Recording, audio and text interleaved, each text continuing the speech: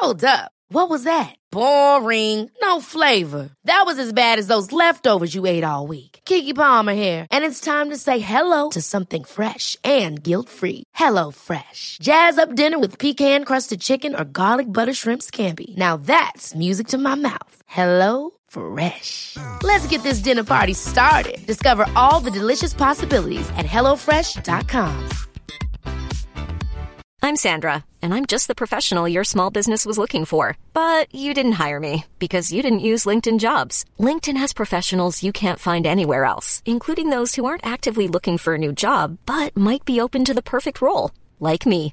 In a given month, over 70% of LinkedIn users don't visit other leading job sites. So if you're not looking on LinkedIn, you'll miss out on great candidates, like Sandra. Start hiring professionals like a professional. Post your free job on linkedin.com/people today. One size fits all seems like a good idea for clothes until you try them on. Same goes for healthcare. That's why United Healthcare offers flexible, budget-friendly coverage for medical, vision, dental, and more. Learn more at UH1.com.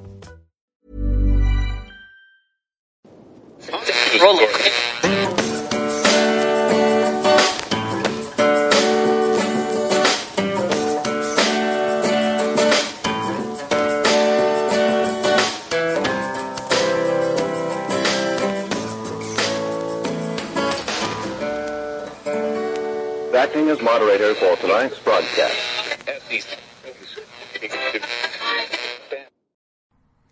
I'm your moderator, Chris Paul. Let's be reasonable. Hillary Clinton lost because she was a woman. She lost because of sexism and internalized misogyny.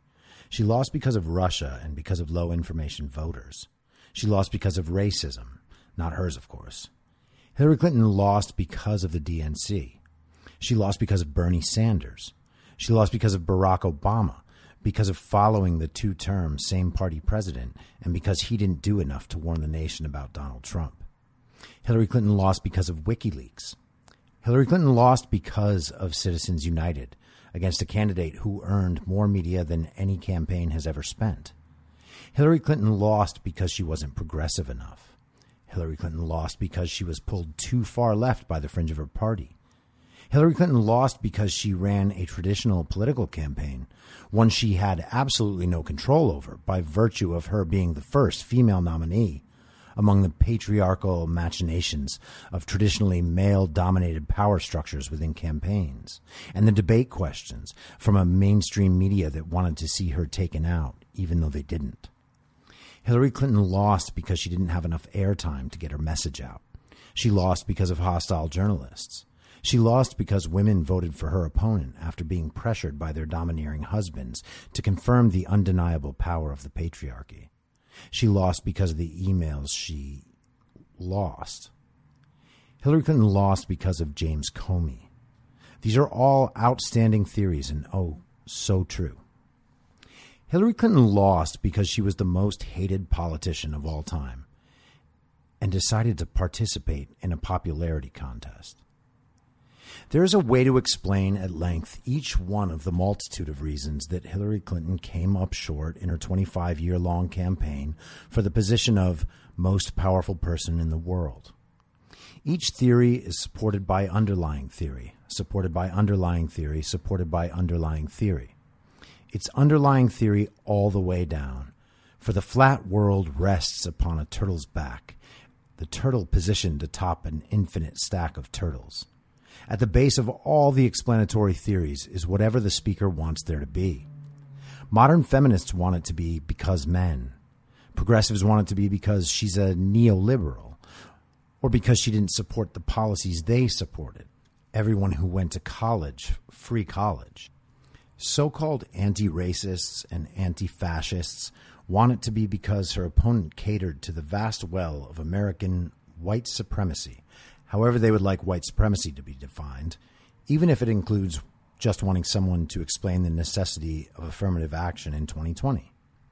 Millions of Clinton supporters want it to be Russian interference and the demons on social media lashing their jackboot tongues at everyone who thought, I'm with her, a little too hard. Never Trumpers want it to be Russian collusion with WikiLeaks, with Donald Trump Jr., with a fat silly guy in a golden hotel.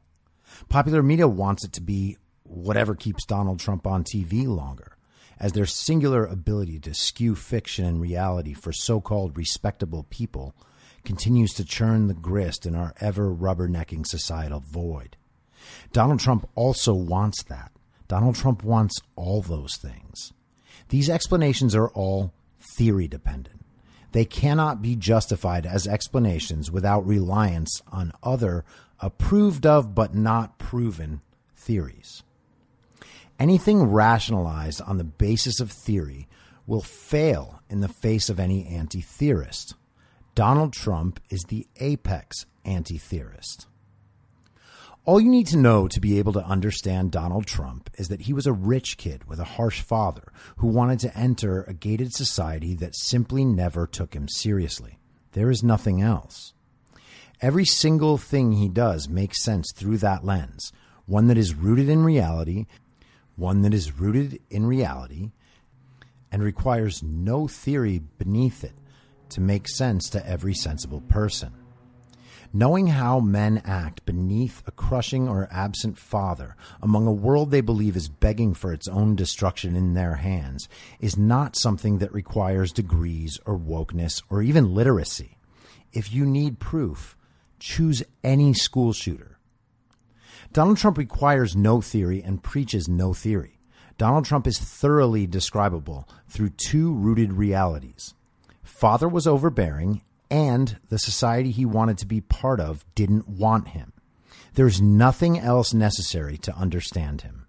The reason requires no theory. It requires no explanation either, to the extent that we must assume an almost saturated majority of Americans would understand how those two basic human narratives connect with their own lives in some rooted way. To believe that this essential knowledge is theory-based would be to misunderstand humanity. There are theories on the back of theories on the back of theories that will tell you what exactly Donald Trump represents. You need not read any. Donald Trump represents the will of the people for whom theory provides no benefit. You do not need to like or approve of what Donald Trump is. You only need to understand that he represents a wrecking ball to the world of theory. No other explanation is necessary. Theory tells a white man that the black man in front of him is different in an important way. That is not rooted at all in reality. Theory tells American women they were subservient to men, and they were in some way, but that is no longer rooted in reality. They simply are not. Almost no one on either side doubts this. Why pretend? Theory tells us to look out for our own interests until it tells us it is selfish to do so. Theory tells us that money will eventually equate to happiness, even while we learn that was never true in the process of stowing it away or spending it. It has virtually no relation to happiness other than the safety it can provide. In that situation, you don't even need to discuss money. You only need to discuss what it is to feel safe. There is nothing more to be understood but the simple reality rooted deep in the ground. So what is theory? Theory is anything that forces you to complicate a reality staring you in the face. Theory is anything that validates its own point of view by referring to other unrooted concepts. There's nothing that could make a rooted woman extract the notion that she's less than from the world. Theory tells her that. There's nothing about this real world in America that confirms that, but we continue because theorists win the day. Theorists always win the day. Theorists win the day because theorism at root is a trick. It assumes we're stuck in the Middle Ages when we absolutely are not. You're hearing right now words I typed on a beautiful desk in a nice room in Los Angeles because I chose to read them. What I say is filtered only through the circumstance of whether or not you have an internet connection. Nothing else. We are not in the Middle Ages. We never were. Theorism tells you that a situation with two sides in theoretic opposition will come to hatred. And the theorists are right. It does. Because for centuries, we have not looked at ourselves in a way not complicated by theory.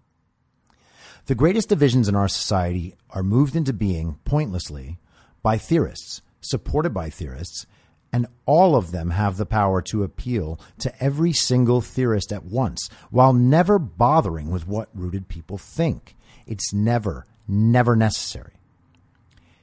Every angle of the modern race debate can be propounded for days without end while never trying to root.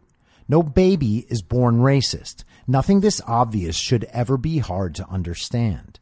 We are teaching generations a new way to hate each other for no reason other than that we were told by theorists this is how to make things better. It decidedly is not. Hillary Clinton was the apex theorist. There's nothing rooted that explains Hillary Clinton's prominence. You do not have to deny her intelligence, power, or importance to believe this. You need only understand that no aspect of her being could ever have risen her higher than becoming First Lady did. Every positive aspect you could possibly ascribe to her is exhibited by a better female representative in our common world. No rooted person would ever be inclined to think otherwise. Test the theory. Go ahead. Just remember that I accounted for every conceivable reason to think otherwise already. What is Hillary Clinton without fame and her womanness? She's certainly not the Democratic nominee. She almost lost to Bernie Sanders. She did lose to Donald Trump. She also lost to Barack Obama, which, if you'll remember, was because she was a woman, according to theorists. Hillary Clinton lost because she's the most hated politician in American history. No other explanation is necessary, and it simply does not matter why she is the most hated. There's only the simple truth, rooted firmly in reality, that she is.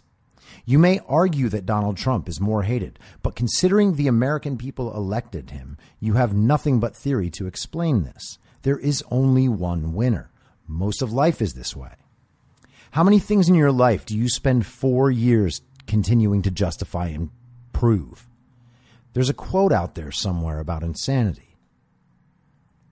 In 2016, Bernie Sanders proved to be a veritable roadblock to Hillary's lifelong quest to be the most powerful person in the world. Bernie Sanders is not a theorist, but he is sold to a level where it becomes religious and foundational, that his theory truly does represent a rooted reality. If you challenge him with theory, he will not even understand what you mean. He relies on nothing behind what he says. In his mind, there is no theory to pile on other theory. He knows the simple worldly truth that things don't seem right now. And due to his laziness and thick skull, he chose one of history's most worthless theories to support. The theory that no matter how a person lives, he or she or they should never be any better than whoever a theorist can say has it the worst. This is fundamentally anti-human, and every person rooted in reality understands this without the need to support it. Bernie Sanders does not. Communism has never benefited any people unfortunate enough to have it tried on them. Socialism, likewise. There's nothing rooted in reality that can prove otherwise. It works in theory because theorists in support of Marxist ideologies premise their argument on a theory-based understanding of human nature. Bernie's second and third houses were nothing more than common comforts while he was busy convincing people that a 150-year-old theory was the path to a just existence. It is not. Capitalism, at heart, is a simple system of moral trade. It needs no underlying theory. I have this, I want that. If you want what I have, then we have a deal. This requires nothing other than two rational humans who respect each other's lives and their ownership of property. If I worked for this, then it is my own. Everyone understands this. Theorists have created a society where people believe I should have this regardless of whether or not I worked for it. Reality could never tell a person so silly a story. How many people with that mindset does it take to sink a small group, a family, a town, a culture?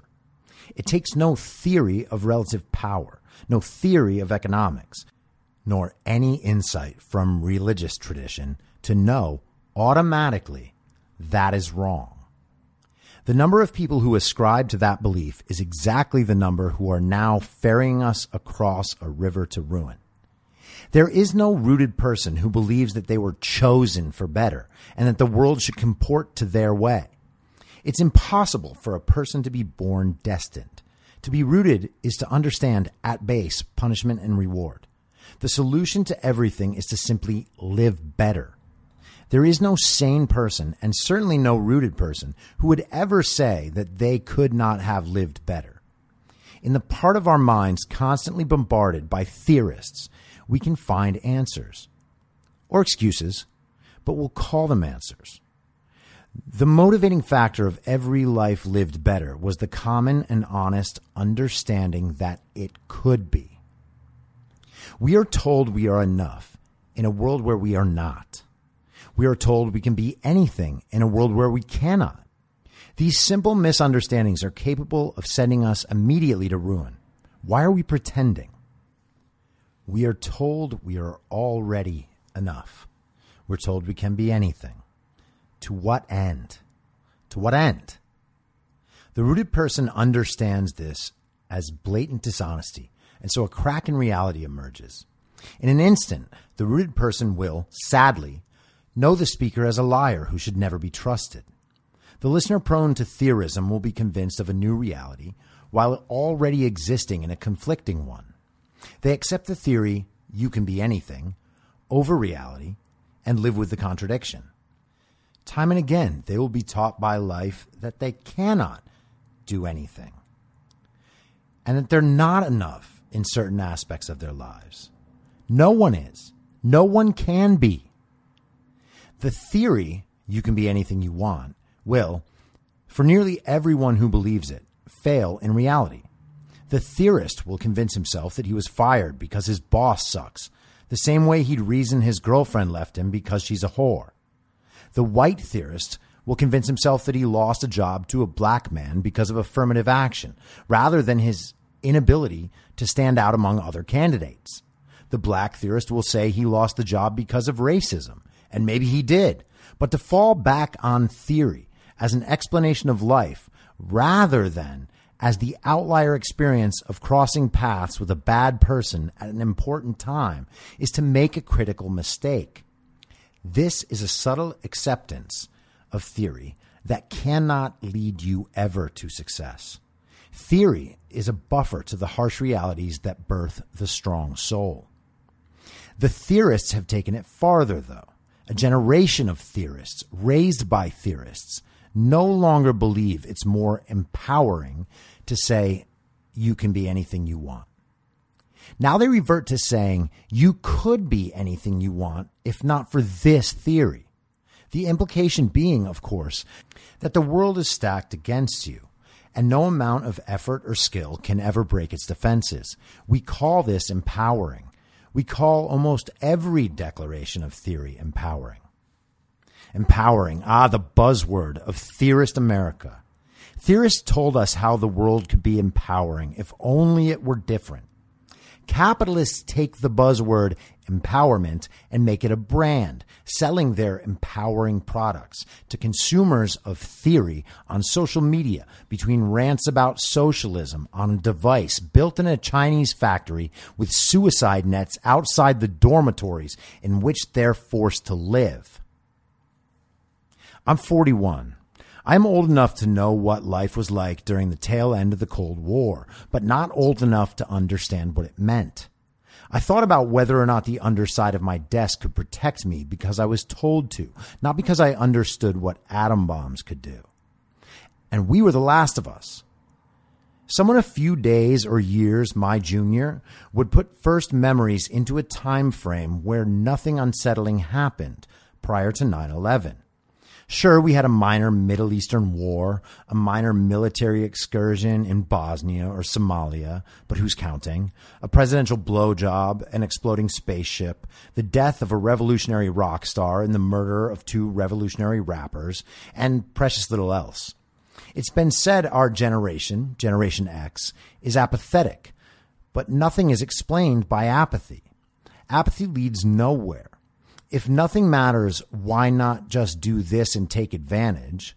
And if nothing matters, why bother doing anything, are the same.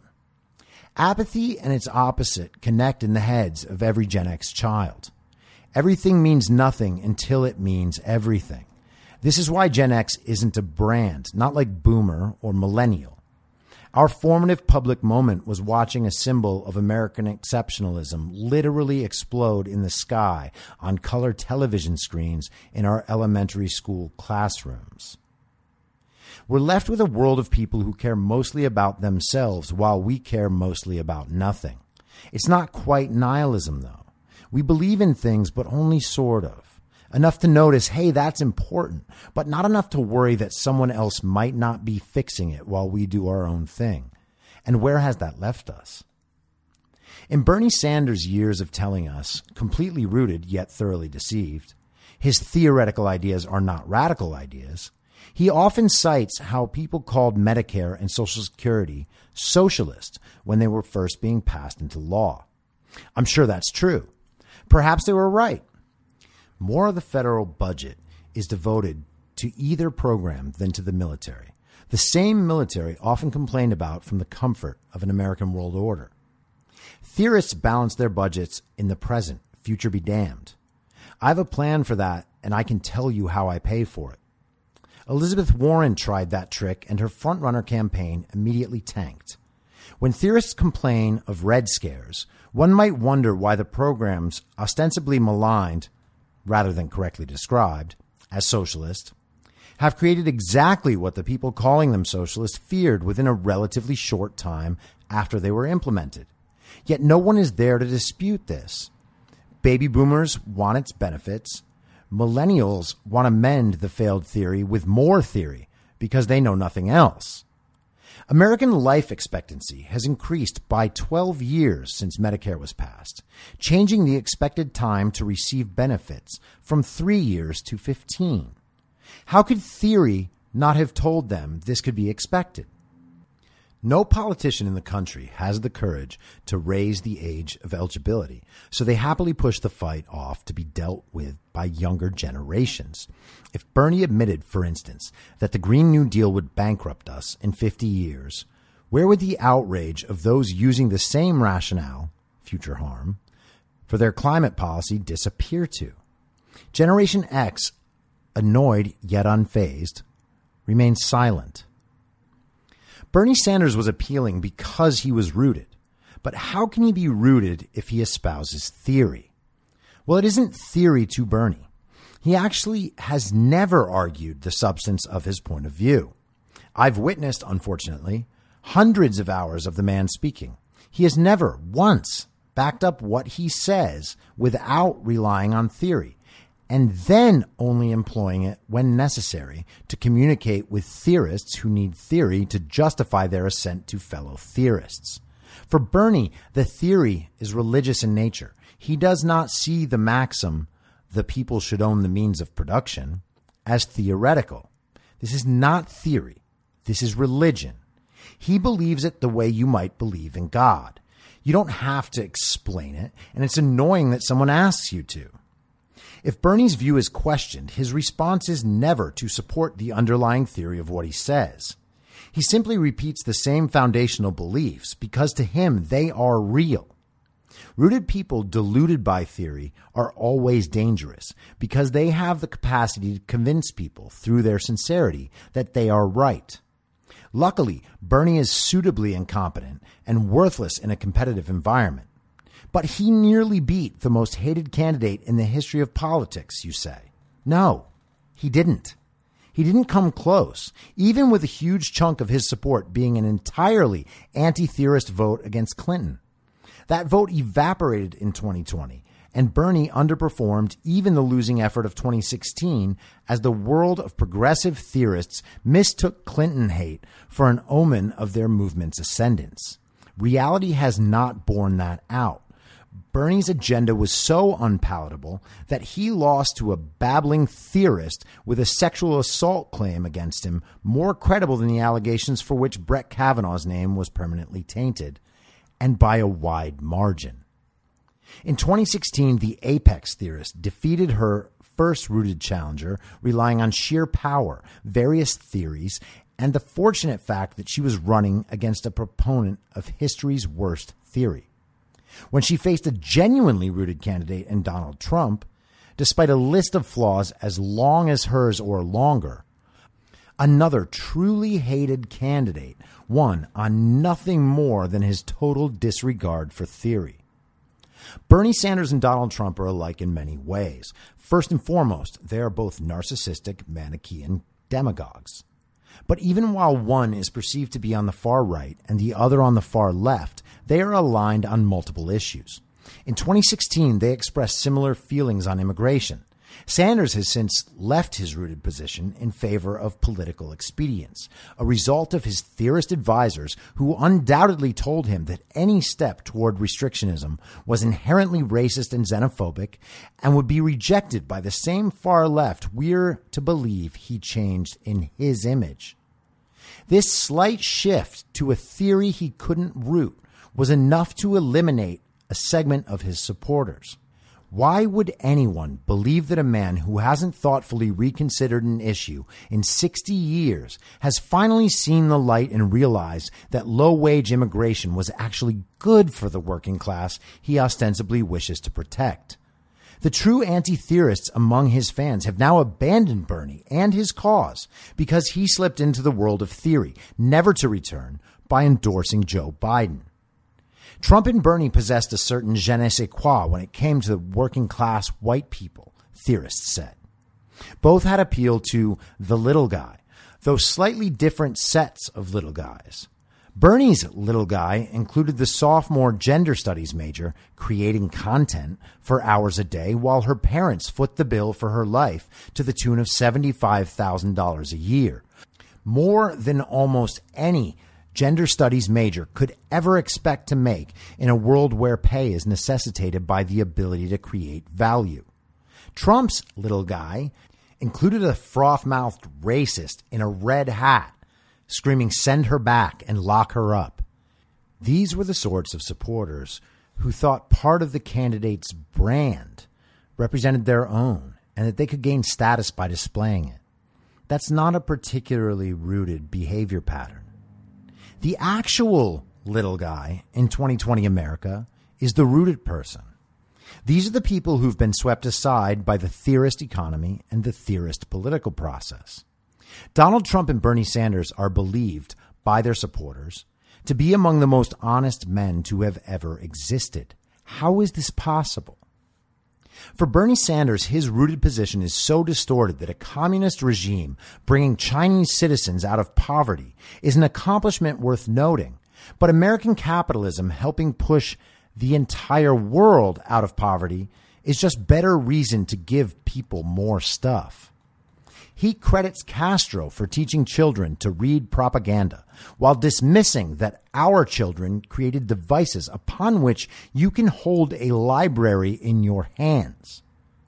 Bernie Sanders is the entitled nerd in the 90s high school movie, screaming to all his friends that this is finally the night, and they're drunk enough to agree and let him lead. A rooted segment of the left was rightly sick of theorism and begging for a change, and it came in the form of an angry, blithering old idiot who felt gainful employment was beneath him until age 40. Donald Trump is a liar of historic proportions, perhaps. Fact checkers credit him with something near 20,000 lies. While many of these seem to be examples of intentionally misconstruing things the president says, there are still thousands of examples of Donald Trump saying things that are in direct conflict with rooted truth. I would never deny this. I am not making a defense of Donald Trump. But as with Bernie Sanders, Donald Trump does not fall back on supporting the things he says with theory. Bernie's beliefs are quasi-religious in nature. Donald Trump believes things are true because he says them or because they give him advantage. There are different versions of truth, and as Donald Trump vacillates between them and beyond them at will, it's important to understand them. The primary version is the correspondent or representational truth. Truth exists insofar as it matches, in some important way, the available information in the observable or logical world. There are two apples on the table is a true statement when there are two apples on the table. This truth can be derived directly from the world. There is also truth supported by theory. A person could cite instances of contact with the rooted real world to prove the theory, but it will nonetheless remain unconvincing because there are instances in the rooted world that illustrate the exact opposite. This is theorist truth. It's true because someone can prove it to you on the terms and within the parameters they choose for the conversation. No person with even a notion of skepticism would accept these claims at face value. But the addict of theory will not only believe it immediately based on charts or credentials, they will repeat their new knowledge verbatim, feeling morally and intellectually justified in insulting anyone who hasn't gained the same special knowledge. A theorist could quickly see or otherwise know the theory was wrong, but still believe that it could convince other people because they are, of course, less informed than the theorist. Noticing this, it would, theoretically, now be their duty to educate us. We're uninformed, after all. Once I tell them my theory, they will see the light and agree. The gullible convert to theorism and convince the lesser minds in turn. At every step in this process, we have people convinced to believe something they know not to be true, because agreeing might get them a seat at the adult table, dining al fresco in the rare air of a knowledge class just slightly higher, and that must lead to something. Yet theorists repeat theory far and wide, firing it at every argument, memorized data sets redeployed as endless ammunition. Joe Biden has repeated multiple times in front of national audiences that 1/4 of college women are sexually assaulted. No rooted person who's ever stood on a college campus could ever believe that sort of thing. The very studies by which people accept these statements as fact don't say these things either. Was I the first person to actually read the studies? I doubt it. I can't be the first to notice, but it hasn't stopped the theorists from repeating the claim.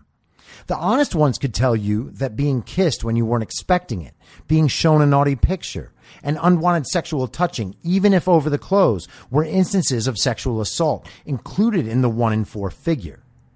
They could tell you that the campus sexual assault numbers are actually lower than the numbers for the same female age group outside of the college environment. You know, the real world.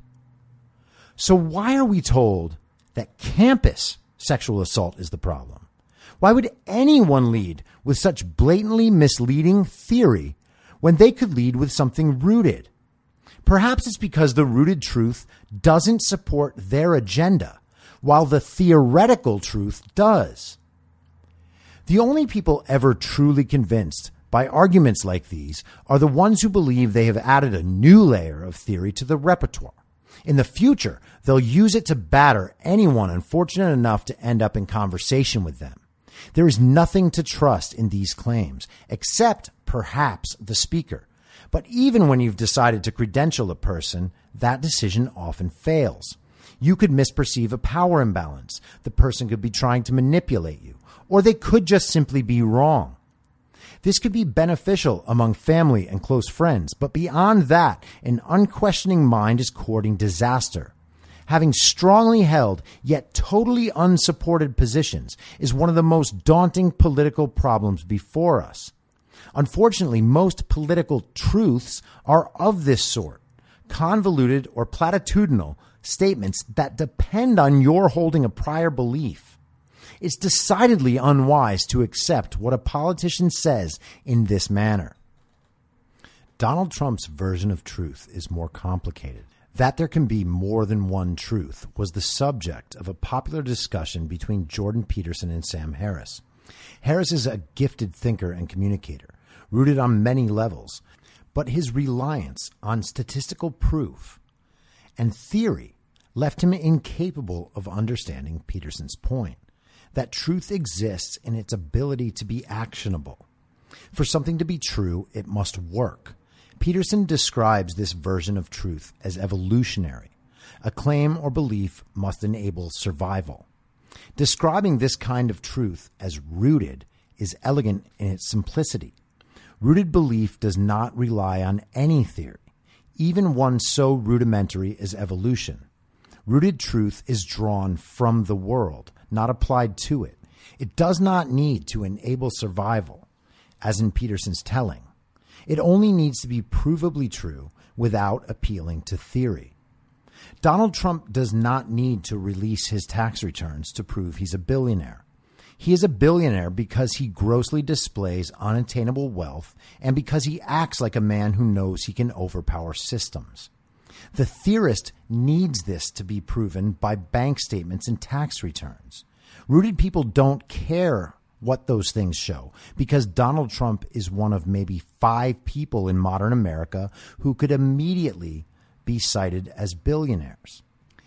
Jeff Bezos, Bill Gates, Warren Buffett. Do you even need to get to Michael Bloomberg or Mark Zuckerberg without thinking of Donald Trump first? If you can't pass this test, even with Google at your disposal, why would you think any rooted person would question whether or not Donald Trump is a billionaire? The statement, Donald Trump is a billionaire, is proven by the fact that he's one of the first things we think when the word billionaire is mentioned. No more explanation necessary. So why would Trump bother muddying the waters by supporting his claim? It's not that the rooted person believes the lie. They just understand that whether or not Donald Trump has $10 billion or $4 billion or $500 million makes no difference. Belief is totally unnecessary because whatever Trump means when he says billionaire is the same thing people think when the word billionaire is spoken. If a theorist had full information and shoved a bank statement showing $999 million in your chest and said, I told you, he's further from being a billionaire than all the money you'll make in your life, you would actually pity that person. Donald Trump said he would build the wall and make Mexico pay for it. Did he do that? It doesn't matter. But is it now a lie based on results? Not by any rooted standard. Trump's most ardent critic would never say he's failed in his promise to be anti-immigrant. Yet they think they've found a gotcha by counting the miles of new wall compared to the total miles of our border with Mexico. They would say he's never made Mexico pay for anything. But somehow, Mexico is now paying their border guards to stop illegal crossings from the Mexican side. In light of the current pandemic, one can argue that Trump's travel restrictions to certain countries were ineffective or too little too late or poorly conceived of, but they can't say he was against more restriction. The theorists called his initial travel restrictions racist and continue to, even while we see that travel restrictions are a clear preventer of viral spread. What is sheltering at home, after all, if not a very specific border restriction? There isn't a rational, rooted American who'd imagine whomever is thrown in Trump's way would somehow be more restrictionist than he is. He or she will not. Partly because it's not politically viable in the opposition party, but also because no one can match the degree of perceived identity between Trump and more restrictionism. They're essentially the same expression. The Democratic primaries saw candidates fight about who would give the most American resources to illegal immigrants, and now this stands as the only opposition to Trump the theorists can muster. In what theoretical world are they in any position to win this argument? Not the one consumed by a foreign disease. I do not have to declare a position on this issue to see clearly which side makes sense to rooted people, but the theorists give ever deeper explanations. In a 1946 essay called Politics and the English Language, Orwell wrote, "The great enemy of clear language is insincerity." This is the theorist's problem in matters of communication and the reason why theorism has no chance against Donald Trump. You can call the entire roster of body language experts to appear on your panel, and they will say whatever they say. People will still trust their eyes and ears. Trump means what he says, no matter how he says it. Does Elizabeth Warren mean it when she says she would have let a trans teen have veto power over her nominee for Secretary of Education? But how can I say Donald Trump means what he says? Again, he's one of the most prolific liars in political history. In a certain way. The fact that Donald Trump is concerned only about his own image and very little else is as obvious as the fact that he's unnecessarily orange. It's unmissable. Theorists will pretend this isn't true and interpret every thoughtless utterance to be a statement with a truth value. The fact checkers will provide a lengthy explanation about how it is not literally true that mail-in voting will lead to, quote, thousands of people sitting in a living room signing ballots. Why would anyone care about the literal truth of that statement? Trump is saying that all the ballots could be collected, brought to a room, and then filled out by partisan operatives. That you think this is a nutty, paranoid delusion makes no difference. He's describing a situation that needs no more description. If ballots could be taken out of a mailbox by someone other than the person whose name is on the ballot, that ballot can be compromised. That is nearly impossible to argue with, but theorists will try and fail by appealing to how multiple states already allow this for absentee voting, or how the proof of voter fraud is relatively non-existent. You must already know and believe multiple levels of theory to dismiss the obvious rootedness of what Trump said. You can say it doesn't happen, but you'll have a hard time convincing anyone it can't. Since I know it needs repeating, no, this is not a defense of Donald Trump. It's an explanation for something that, apparently 5 years later, still needs explained. Donald Trump has been the same person for decades in public life. People either loved him or loved to hate him. They saw him as the endpoint of the part of themselves that wanted to tell the world to go fuck itself. We now have a theorist class who imagine that part of themselves does not exist in earnest. So they self-flagellate by telling themselves that they are important allies or that they support this or that cause because they posted about it on social media.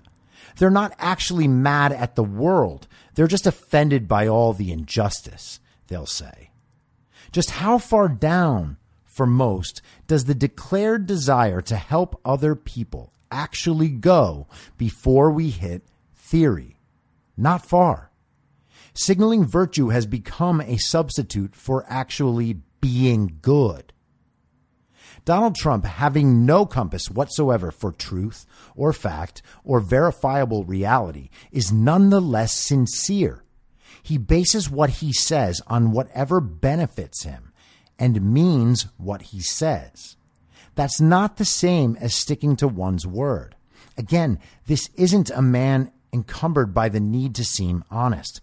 The only compass Donald Trump cares about is the one he has in spades, the ability to A/B test in real time and pick the option that has the best chance of benefiting him. You can ascribe every malicious intent to him and still understand that he means the things he says, even when he says the opposite 5 minutes later, because everything he says is contextualized in who he is. That this is still misunderstood after 5 years of bludgeoning is madness. So is pretending that the adversarial relationship between Trump and the corporate press is based on this misunderstanding. There is no misunderstanding between Trump and the corporate media. There certainly isn't on Trump's part. He has called them an enemy of the people. They are, without question, an enemy of his. It seems clear to me that the press believes it's their job to oppose Donald Trump. In a recent exchange I had with a cable news talking head / journalist, I was informed that I should prefer a media that, quote, gets under the president's skin to one that affirms everything he says, as if those were the only two options. If one would like to discuss the undermining of democracy, one might wonder aloud why our media wasn't investigating the seriousness of the coronavirus when they first heard of it, and why they have put a reporter on the ground in Wuhan for the first time in 3 months. One might wonder how this is possible for networks still using bogus Chinese virus statistics as gotchas to Donald Trump. In the midst of historic hurricanes, we have the privilege of watching Anderson Cooper get rained on. But when a worldwide pandemic breaks out, America's trusted news source can't put a reporter on the ground in China. One might next wonder why these organizations have dismantled their international operations to streamline the production of content, or how adults can live in a real and dangerous world with 27-year-old bloggers telling us what real life is like from their apartments in Brooklyn. The media views itself always in opposition to Donald Trump. If he says X, they say not X. To support not X, they will book experts on X to appear on their talk shows and tell us not only why X is fanciful, but also why only an idiot or an ist or a phobe could ever believe X in the first place. The expert will lay out theories proving that X is utter nonsense. This will have no effect on whether or not the country believes X. The only effect these displays have is to call people idiots, racist, homophobes, etc., for believing the thing an expert says isn't possible. Being always in opposition to Trump is a profitable point of view and a way to exploit all the people who are already driven by the media into extreme anti-Trump bias. It is no way to inform a people. In a world where experts are always right, perhaps those people who believe X would be everything they're accused of being. But that world doesn't exist. Experts, insofar as actual experts, not pundits, appear on corporate media, have been proven wrong nonstop for at least these 5 years. Corporate media spent a week asking experts whether the phrase shithole country was racist. I'd have been more interested in hearing them define what they believe a shithole country is, and then telling us how and where that diverges from what Trump was saying. Would they do that? Of course not. It must be odd to occupy the position that no country is better than another, but also that America is the worst. And what exactly is an expert on the subject of whether or not an offhand utterance is racist? There can be no expert on that subject. Donald Trump has been a troll for his entire life.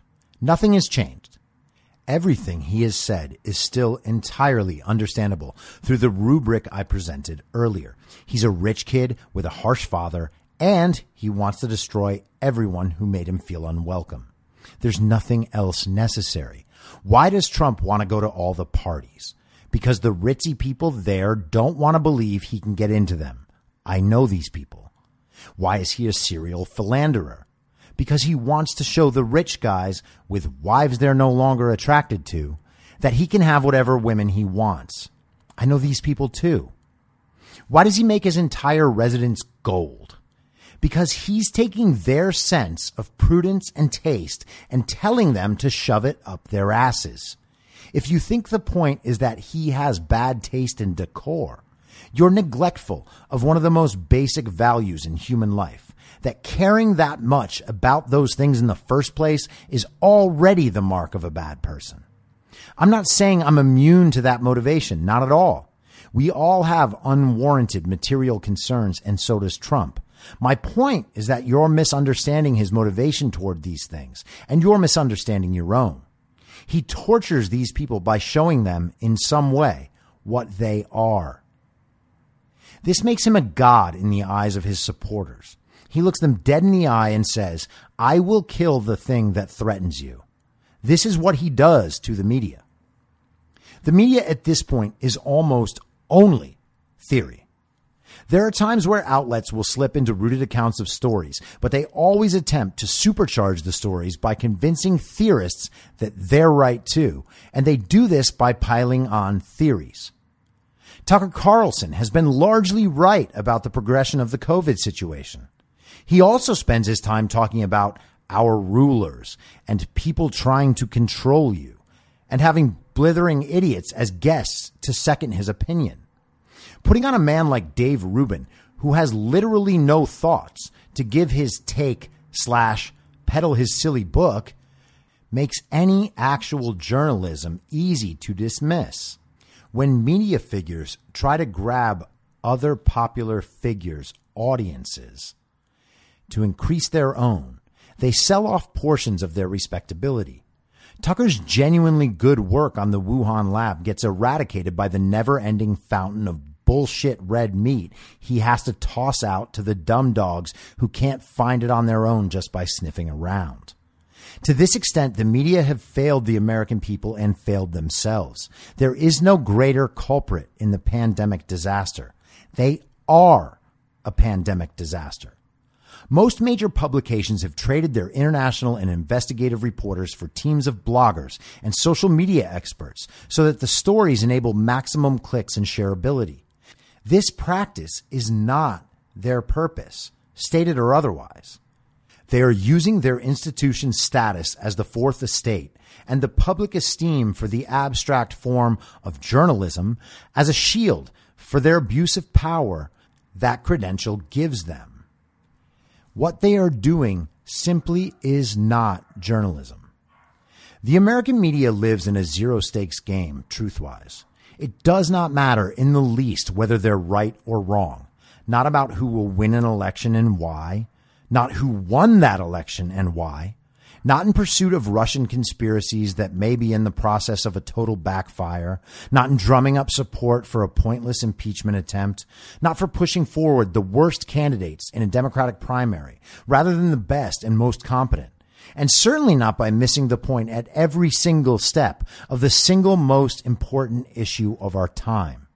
There is no penalty for them being wrong. Fox will say it hates CNN, and everyone who hates CNN will agree. CNN, MSNBC, and the entire entertainment business will say that anyone who believes Fox is a stupid racist, and everyone who wants to hate Trump supporters will agree.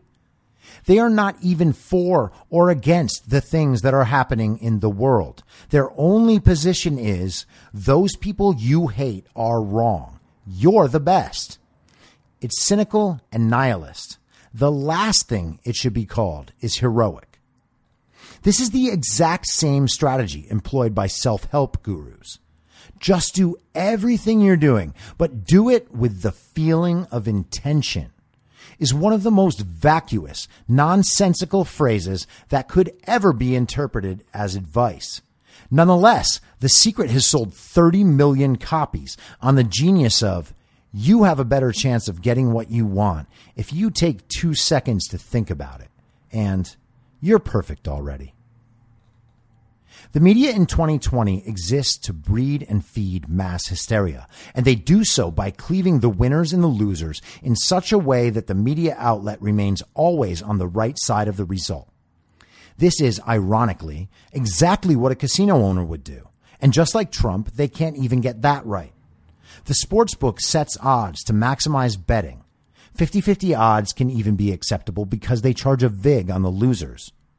Your proclivity to believe their side is the vig. You are the vig. As long as you keep believing their side of the story, they win. The public has proven that it will not punish the media as long as the media continues to punish groups of strangers their audience hates. Viewers will not stop watching, so why would they change course? How many blatant, unexplainable errors do they have to make? It's emerging now that the FBI may indeed have been corrupt in their handling of the Trump campaign investigation to an extent that stops just short of a clandestine coup. The media were complicit in every bit of this. Each night on CNN for 3 years, it was Russia and racism. An unending line of journalists and experts would appear each night to speculate on this or that and declare to the world that the issue of the day was absolute proof of everything, and it would all come crashing down. None of that has happened. Has CNN stopped inviting these people to appear on their network to give expert opinions on other issues about which it turns out they also possess no special information? Of course not. When someone says, listen to the experts, it is a mark of the ever-dreaded privilege. What could be more privileged than believing that total strangers, said to be experts by total strangers, have everything under control? The knowledge that you'll be okay if you just wait it out while someone else makes the choices that destroy society around you is what allows you to delegate your moral choice to someone else and then frown upon it in pity when things go wrong. And let's consider what the experts actually do say. Anthony Fauci himself said on February 29th that there was a low risk at that time and people didn't need to worry about changing their habits. That's not fake news. He said it. Experts told Trump in his daily briefings that the virus was not a top priority. It doesn't matter that he was told early. These things are not threats until they are. Experts at news organizations, apparently, didn't feel compelled to make a national story of the virus. Journalists at the Democratic debate a week before the country began its panic didn't so much as bother asking the candidates a question about it. Experts told you that Bill de Blasio was the right candidate for New York. Experts opined that Andrew Cuomo's governorship was just what the state needed because he had decades worth of political power at his disposal, being the son of a former governor. Who designed their budgets, if not experts? Who advised Bill de Blasio to sell off the city's ventilators because they were too expensive to maintain? Who but experts would have told Cuomo that moving patients suffering from the virus into nursing homes was good and safe? CNN's resident expert, Sanjay Gupta, misread the lung x-ray of Chris Cuomo live on air, even while already knowing his condition. When people say, listen to the experts, well, who do you think was wrong in the first place? Media, when combined with experts, presents a powerful force for manipulation of public opinion when speaking to theorists. Because theorists accept and rely on credentials, the media knows their audience will accept the received opinion from their expert. Since actual experts often believe different things about the same issue, it's impossible to say what experts believe in most cases. There is not pure expert opinion. Yet the media boosts the prestige of their chosen narrative by appealing to credentials. And as the expert says something that affirms the audience's prior belief, the expert's credentials are enhanced by the audience's favor and by the esteem which the institution of journalism still maintains. As the expert gains in popularity, the network reaps the rewards. They justify one another's value by exactly how much they lead the narrative where the audience wants it to go, even when the world moves clearly in the opposite direction. Consider, there are still a great number of people on the left who think Donald Trump did not truly win the 2016 election, even though they hear the phrase President Trump every day. And I'm not saying they're ignorant of the facts. I'm saying their bad belief is propped up by having experts telling them that the thing they know to be true is not. If you want an explanation for the political climate right now, there you are. I mentioned earlier how theories like you can be whatever you want to be create a crack in our understanding. The theory doesn't match the reality, and instead of abandoning the theory, they hold on to it. The gap between the theory and the reality is filled with malaise and distrust, usually for whatever the theorist sees as the roadblock to their reality being as good as the theory says it should be. This is no different than what's commonly referred to as Trump derangement syndrome, but a version exists on both sides. On one side, Trump is an upstanding citizen, a great leader and protector, and he's never done anything near as bad as what he's accused of doing, even though they can see it every day. On the other side, legions of dejected leftists spend their day sharing damning articles on social media about how evil Trump is and how he'll be out of office any day. It's not that each side doesn't have some good reasons to believe what they do. Trump is many things to many people. You can see whatever you want to see. This is why he creates such controversy and attention. For almost any theory you hold regarding Trump, reality can show you the exact opposite. The gap here between theory and rooted reality is cavernous. The lengths these two groups of people must go to maintain the theory rather than admit reality has them feeling insane, and it forces them into dishonesty with others and the willful deception of themselves. If you're forcing yourself to believe one thing when the rooted world says the opposite, you will feel insane and act insane. There is nothing anti-expert or anti-elite about this framing, except the realization that expertise and elitism themselves should not be viewed as the privileged diviners of correct knowledge. I want to make clear that I am not saying we should ever disregard expertise. Expertise is necessary, but not sufficient. Expertise should be used as a tool in decision-making rather than an oracle prepared to make our judgments for us. We do not still, at least at the time of this writing, allow an algorithm to choose who we love or what job we do or whether or not now is the right time to try to bring a life into the world. I believe fully in expertise as a concept, but not in every field. Expertise proven by real life experience and success is one of the most valuable commodities on earth. Expertise proven by college degrees and credentials is one of the least. Similarly, this is not anti-college, but college should be an informed choice, especially regarding cost, rather than an expectation for every American kid who just turned 18. We now require degrees and licensing for jobs that require neither. Now, with colleges being little more than a YouTube video due to social distancing, it might be time to ask whether college is any better at educating people than simply watching the right YouTube videos. Unless you're learning a technical skill or you're in one of the hard sciences, there is nothing you can learn in college that you can't learn most of through YouTube videos and reading. So what does the $300,000 go to beyond the framed certificate on your wall? Does anyone know anymore? An expert in the social sciences is no more an expert than Joel Osteen is of his religion. His expertise is functional in the pursuit of his own ends. If that's expertise, then Donald Trump is an expert.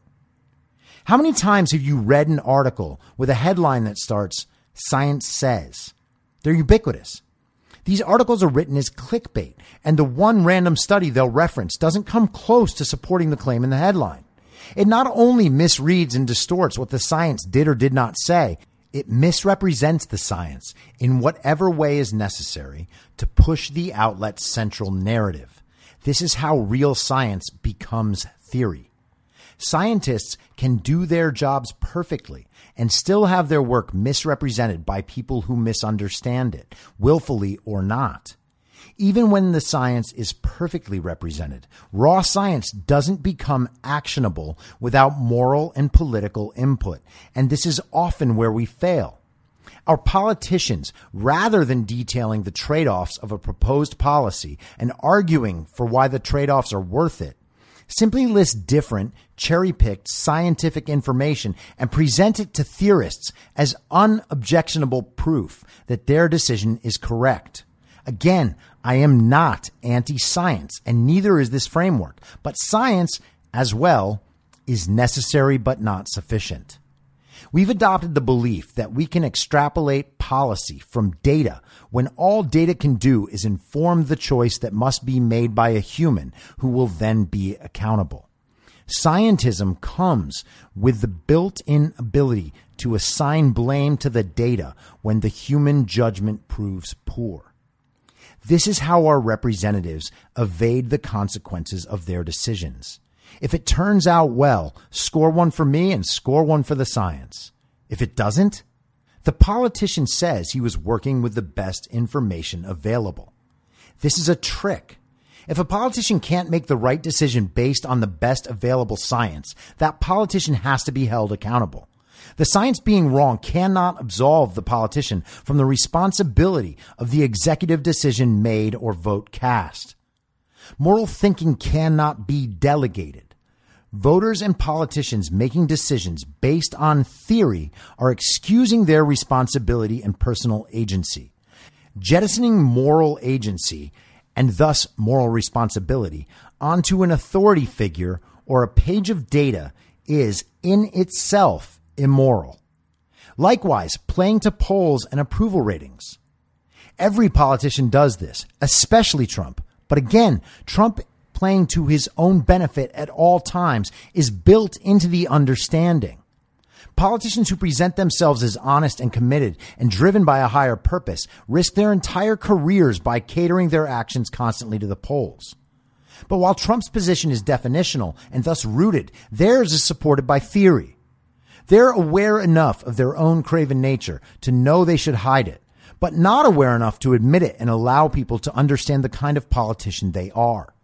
Instead, they will stack theory on theory in an attempt to explain how they were never inconsistent in the first place. If that sounds familiar, it's because that is the perfect description for the career of Hillary Clinton, and it's the reason she lost. Her feminism was worn as a badge of honor in campaigns, but not in practice. She preached transparency for others, but is one of the great obfuscators of my lifetime. She was, in turns, a reasonable centrist and an internet social justice warrior. She was a friend to the workers between speeches for Goldman Sachs. She was billed to be the most experienced and competent candidate to ever run for president. Maybe. But if that's true, how did she lead a campaign that took a gifted nomination, endless structural support, and the joy of facing one of the most hated men on the planet and completely blow it all in outrageous fashion? And that was the second time she'd done so. Even experience didn't breed competence. My point here is not to list Hillary's many inconsistencies or failings. It's to illustrate the cost of being transparently dishonest about her own deepest ambitions, indeed her own self-image. You can say that her advisors steered her wrong, but then who hired them? She relied on decades-old circle of trust sycophants. What would a rooted person expect of those sorts of people? If you need a clearer illustration, look at Trump's relationship with Michael Cohen. Trump recognized Cohen as a sycophant, got what he needed from him, and then ditched him when the going got rough. The media claimed Trump was disloyal to his people, as if being disloyal to sycophants who degrade themselves to find favor is anything but a mark of good judgment. This is why Trump hires them. Like most of what he does, it's not honorable, but it is effective. For him, Hillary remained loyal to her sycophants for their years of shameless, servile compliance with the Clinton cause. And again, I say this having supported both Clintons at some point. The only purpose here is the distinction, not to make Trump an avatar of good judgment. Being rooted is not an ideology. It is simply a way to gauge new information, the things people say, and the things you tell yourself and others. Reliance on theory forces us into an imbalance between what we perceive in the world, how we communicate that to others, and reality itself. People who are thinking, seeing, and speaking entirely different things can't hope to effectively communicate with another person this way because it's impossible to know which signals to trust. Imagine a big game hunter. Of his friends and family in the polite classes who are aware of this activity, many freely voice their disapproval. He will occasionally get to hear what exactly their problem with hunting is, with or without asking. One objection he often gets is, those animals are endangered, whether or not they are. He will calmly explain that properly controlled hunting is among the best practices in reviving a species, and that killing off older males before they can kill younger males who should be mating is crucial for their survival. They hunt the designated animal and kill it.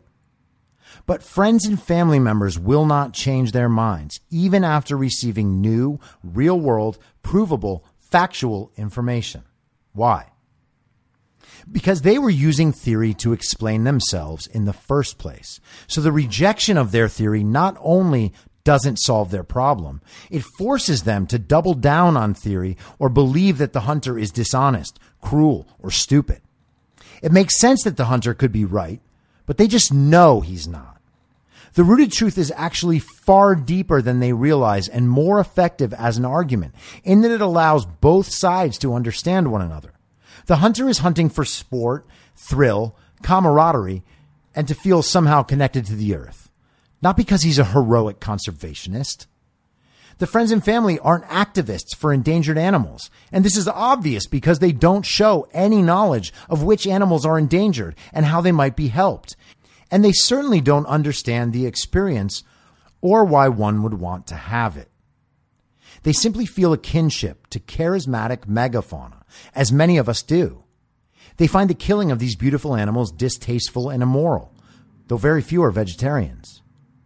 The theorist won't express and deal with his true beliefs, since they're in some way base.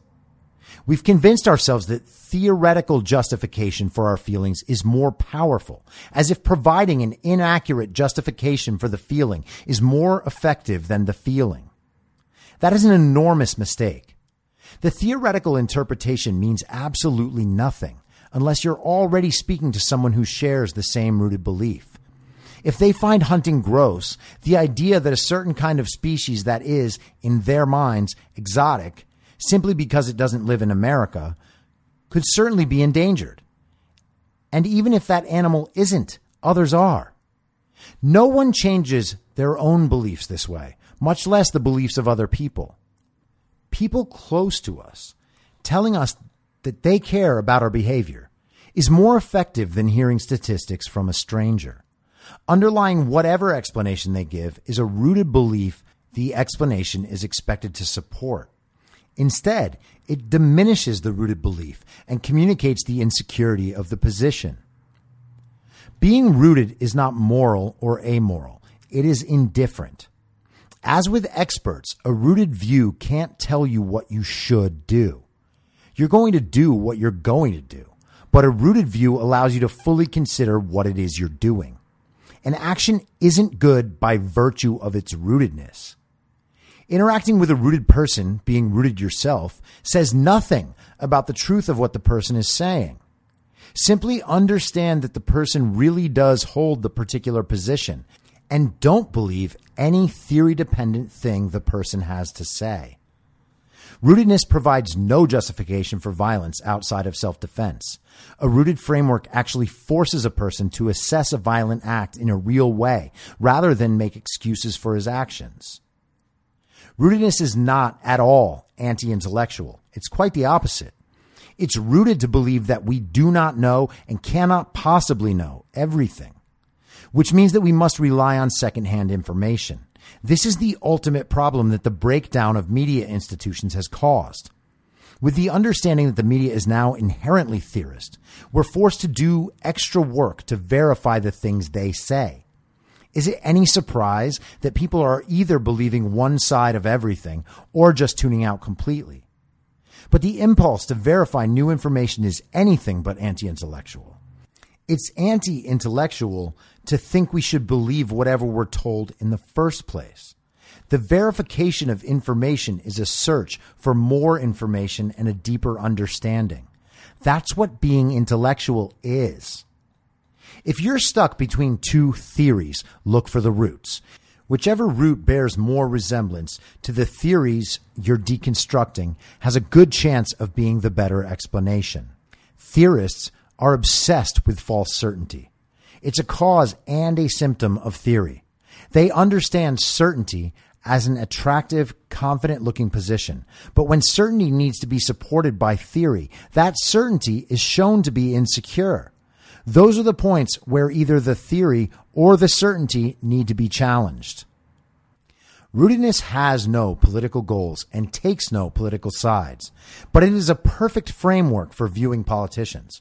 It does nothing to speak to Trump's goodness or honesty, but it does explain why he won and why he may well win again, regardless of what polls say in the middle of a crisis. It also describes the sort of candidate who would know how to prepare for him.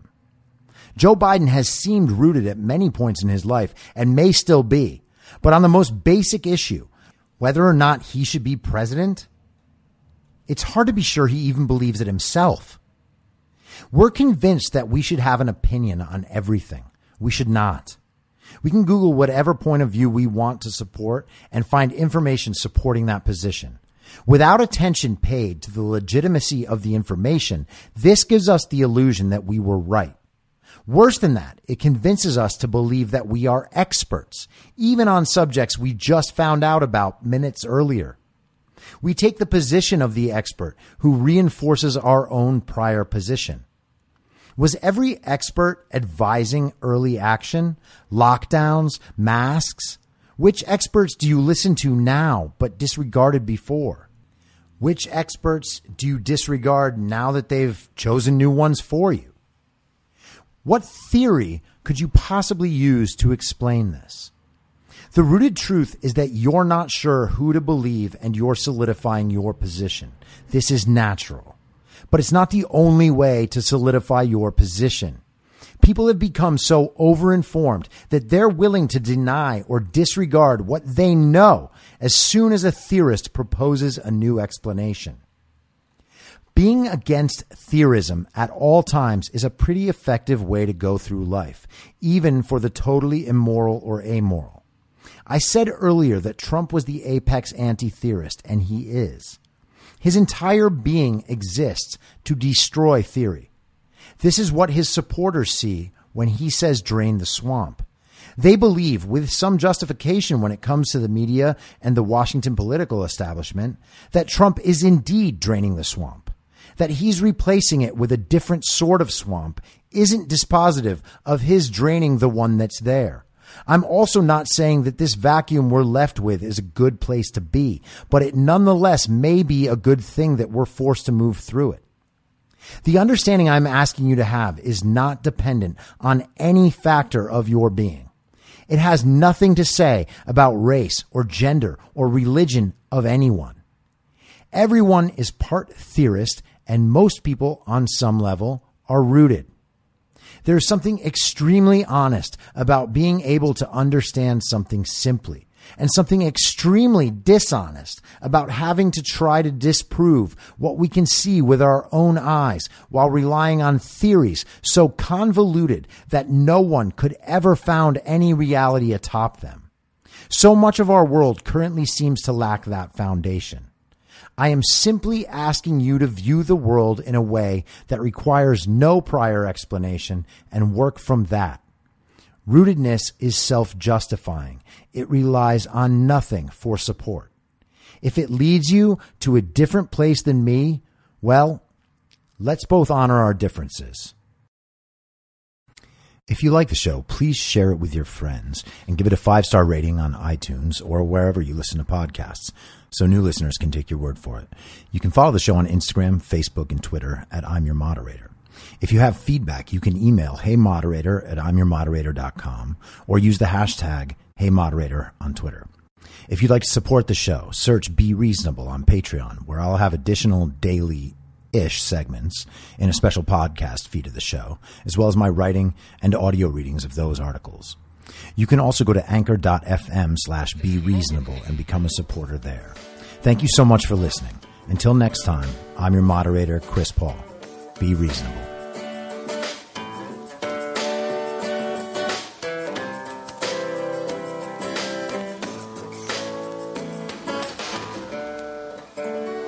Acting as moderator for tonight's broadcast.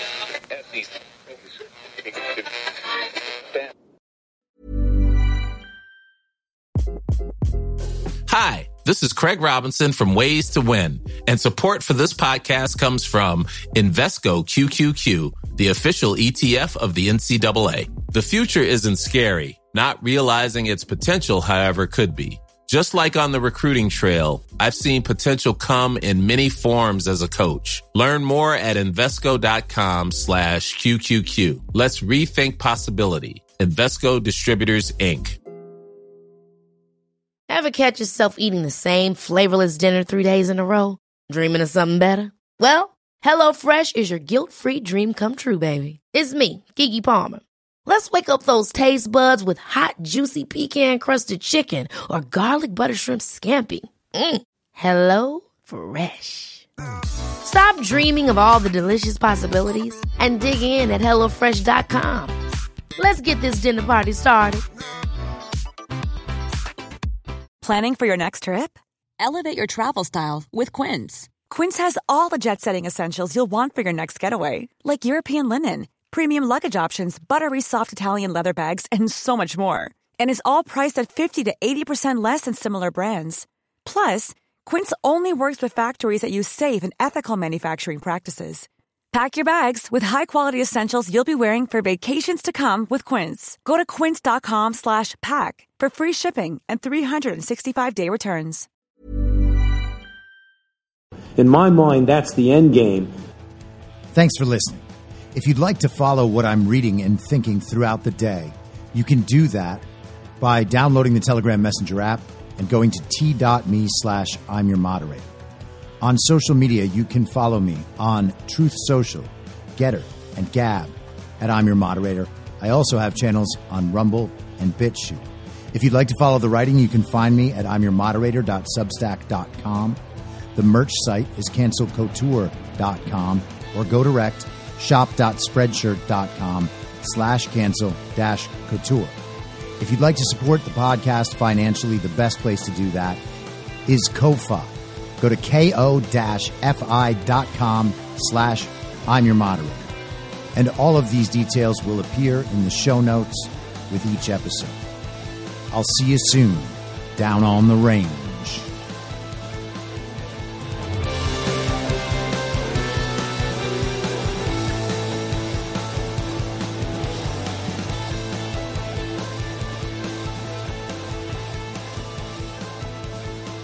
It's high!